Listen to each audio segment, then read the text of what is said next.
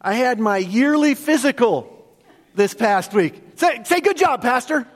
Thank you. I appreciate that. And as typically happens when you go in for your yearly physical, they did 3 things before I got to see the doctor. What are those 3 things? They just yell them out. You probably had the same thing happen. What are the 3 things that happened? No, they didn't take my weight. Well, thank you, Randy. They took my pulse, they checked my blood pressure, and they took my blood. All right? Now, this is what happened. So, first thing they did was they took my pulse, and as they stuck that little thing on the end of my finger, the lady looks at me. And she said, "Are you feeling okay?" And I said, "Yeah, why?" And she goes, "Are you a runner?" And then I giggled. I said, "No, not really. I'm not a runner. I do run a couple of times a week, but not very hard, just to let everybody know." Why? And she goes, "Well, your resting heart rate was 42. Wondered if you were about ready to pass out." I said, "Well, actually, that's kind of normal. I'm usually between 42 and 47. She said, "Well, as long as you're not dizzy, I guess that's okay." And then she took my blood pressure, and she looked at me again. She said, "Wow." She said, your blood pressure is 112/67. That one did surprise me a little bit, because just living with Lisa, I'm telling you. I'm kidding. It's a joke. Actually, what I said to her was, you know what? Generally, what it depends on is not my wife. It depends on which arm they take my blood pressure in. Does anybody else have that happen?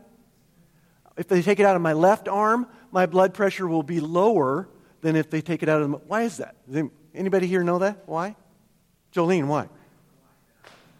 It happens. Regardless, I am unbalanced. Regardless, which arm they take it out, my blood pressure is good, is what the point was. Now, in full disclosure, I'll admit to you, I have not got results back about my blood as for my cholesterol. That's what I usually struggle with. My pulse rate and my blood pressure are usually good, but cholesterol is usually an issue. Now you're enraptured by my tests, aren't you? You're probably sitting back there, "Craig, we don't care. What's this all about?" Well, listen to me. If you've been here the last 2 or 3 weeks here at Prairie Bible Church, you'll know that we have been using kind of a spiritual health theme that will help us that is intended to help us to be the disciple of Christ that God created us to be. A couple of weeks ago, we began the process of diagnosing the possibility that some of us are spiritually sick, right? And the good news is, especially for those of us that are spiritually sick, is that the next week we determined the cure for all spiritual sickness. No matter what your spiritual sickness might be, we determined or we identified the cure, which basically, when you boil it down, is a relationship with Jesus. The answer is always Jesus, by the way. For everything in life, the answer is always Jesus. Well, today, we are continuing with that spiritual health theme as we determine the level of your spiritual healthiness. You see, one of the mistakes that human beings make oftentimes is when it comes to our health, whether our physical health or our spiritual health, is we think it's an either-or question, and it's not. Your health, especially your spiritual health, but your physical health as well, is kind of a process. It's a continuum. And we are always in the process of becoming more healthy or unhealthy, I guess you could say. And there are tools, just as a doctor has tools to determine where you're at on the health spectrum physically, there are also tools that are available that will help us to determine or diagnose where we're at on the spiritual health spectrum as well. And that's what we're going to be talking about today. So, if you have your Bibles, I would love for you to open them up to Galatians chapter 5. You already heard Paige read them, but I want you to open them up to Galatians chapter 5 because I want you to get comfortable with your Bibles, because you should be using your Bibles every day as part of your daily devotions. I hope that you are memorizing Scripture. I was just talking with a friend of mine just this morning, and we were talking about how our brains are muscles. Did you know that? If you use your muscles, you're going to get stronger, and your brain is a muscle. And one of the most effective, healthy things that you can do to exercise your brain is to memorize Scripture, even if it's just a couple of verses once in a while. If you do it every day, you'll find it makes a big difference in everything. All right? So Galatians chapter 5 is what I want you to open up to, and as you're doing that, I'll give you just a little bit of background or history that will inform our passage for today.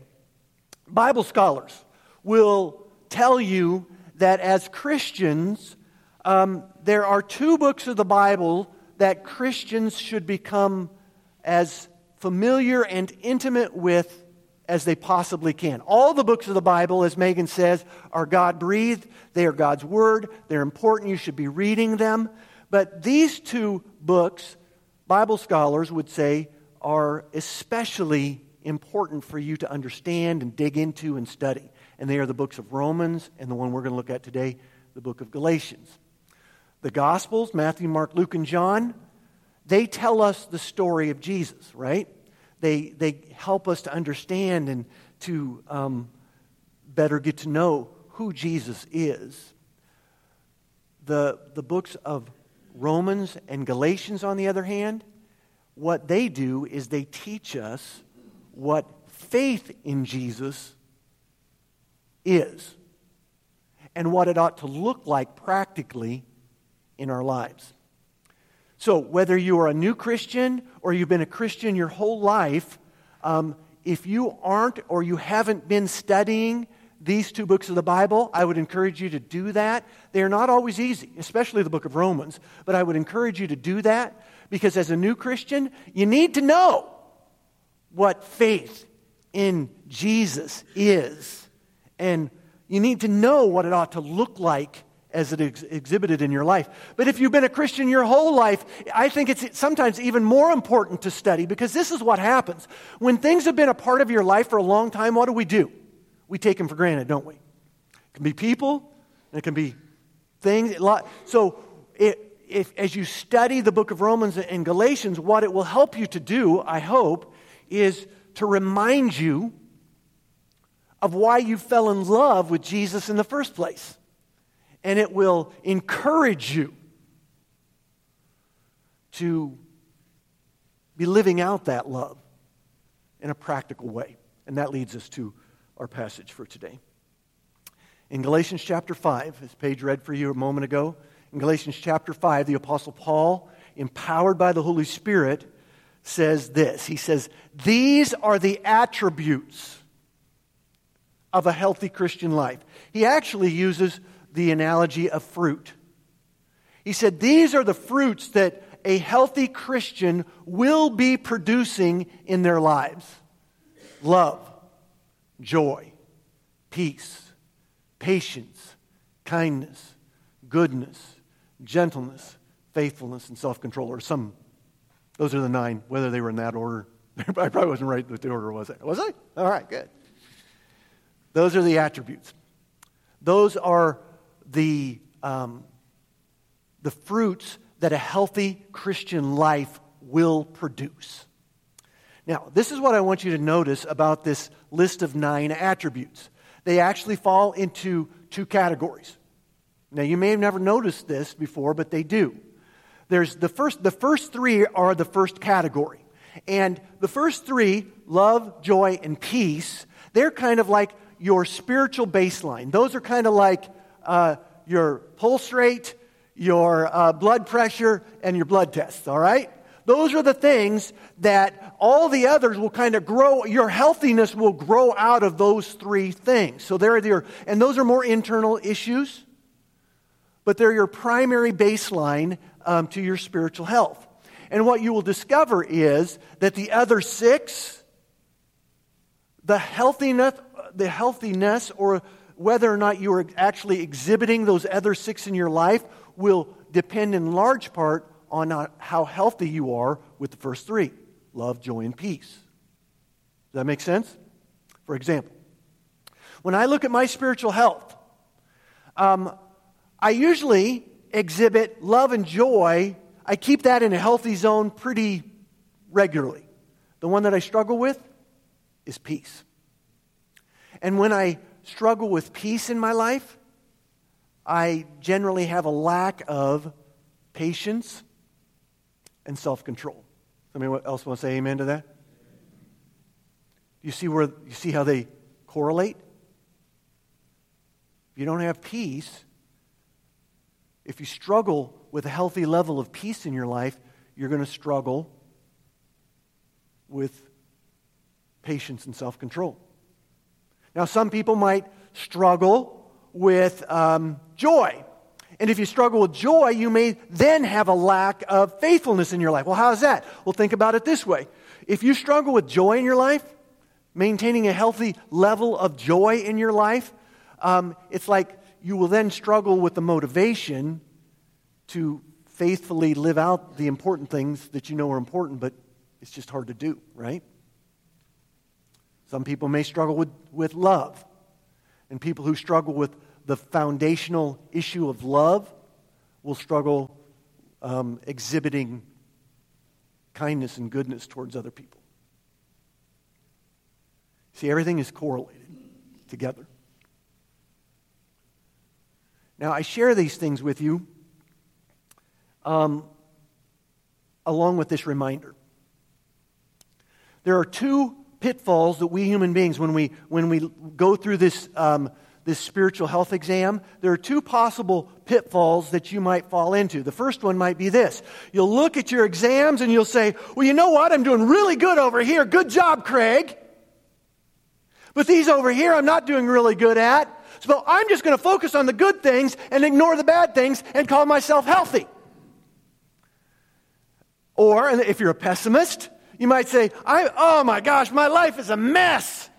I look what I'm not doing, so, sure, there are these good things over here that I'm doing well. Don't do either one of those things. Your spiritual health is not a destination, in other words.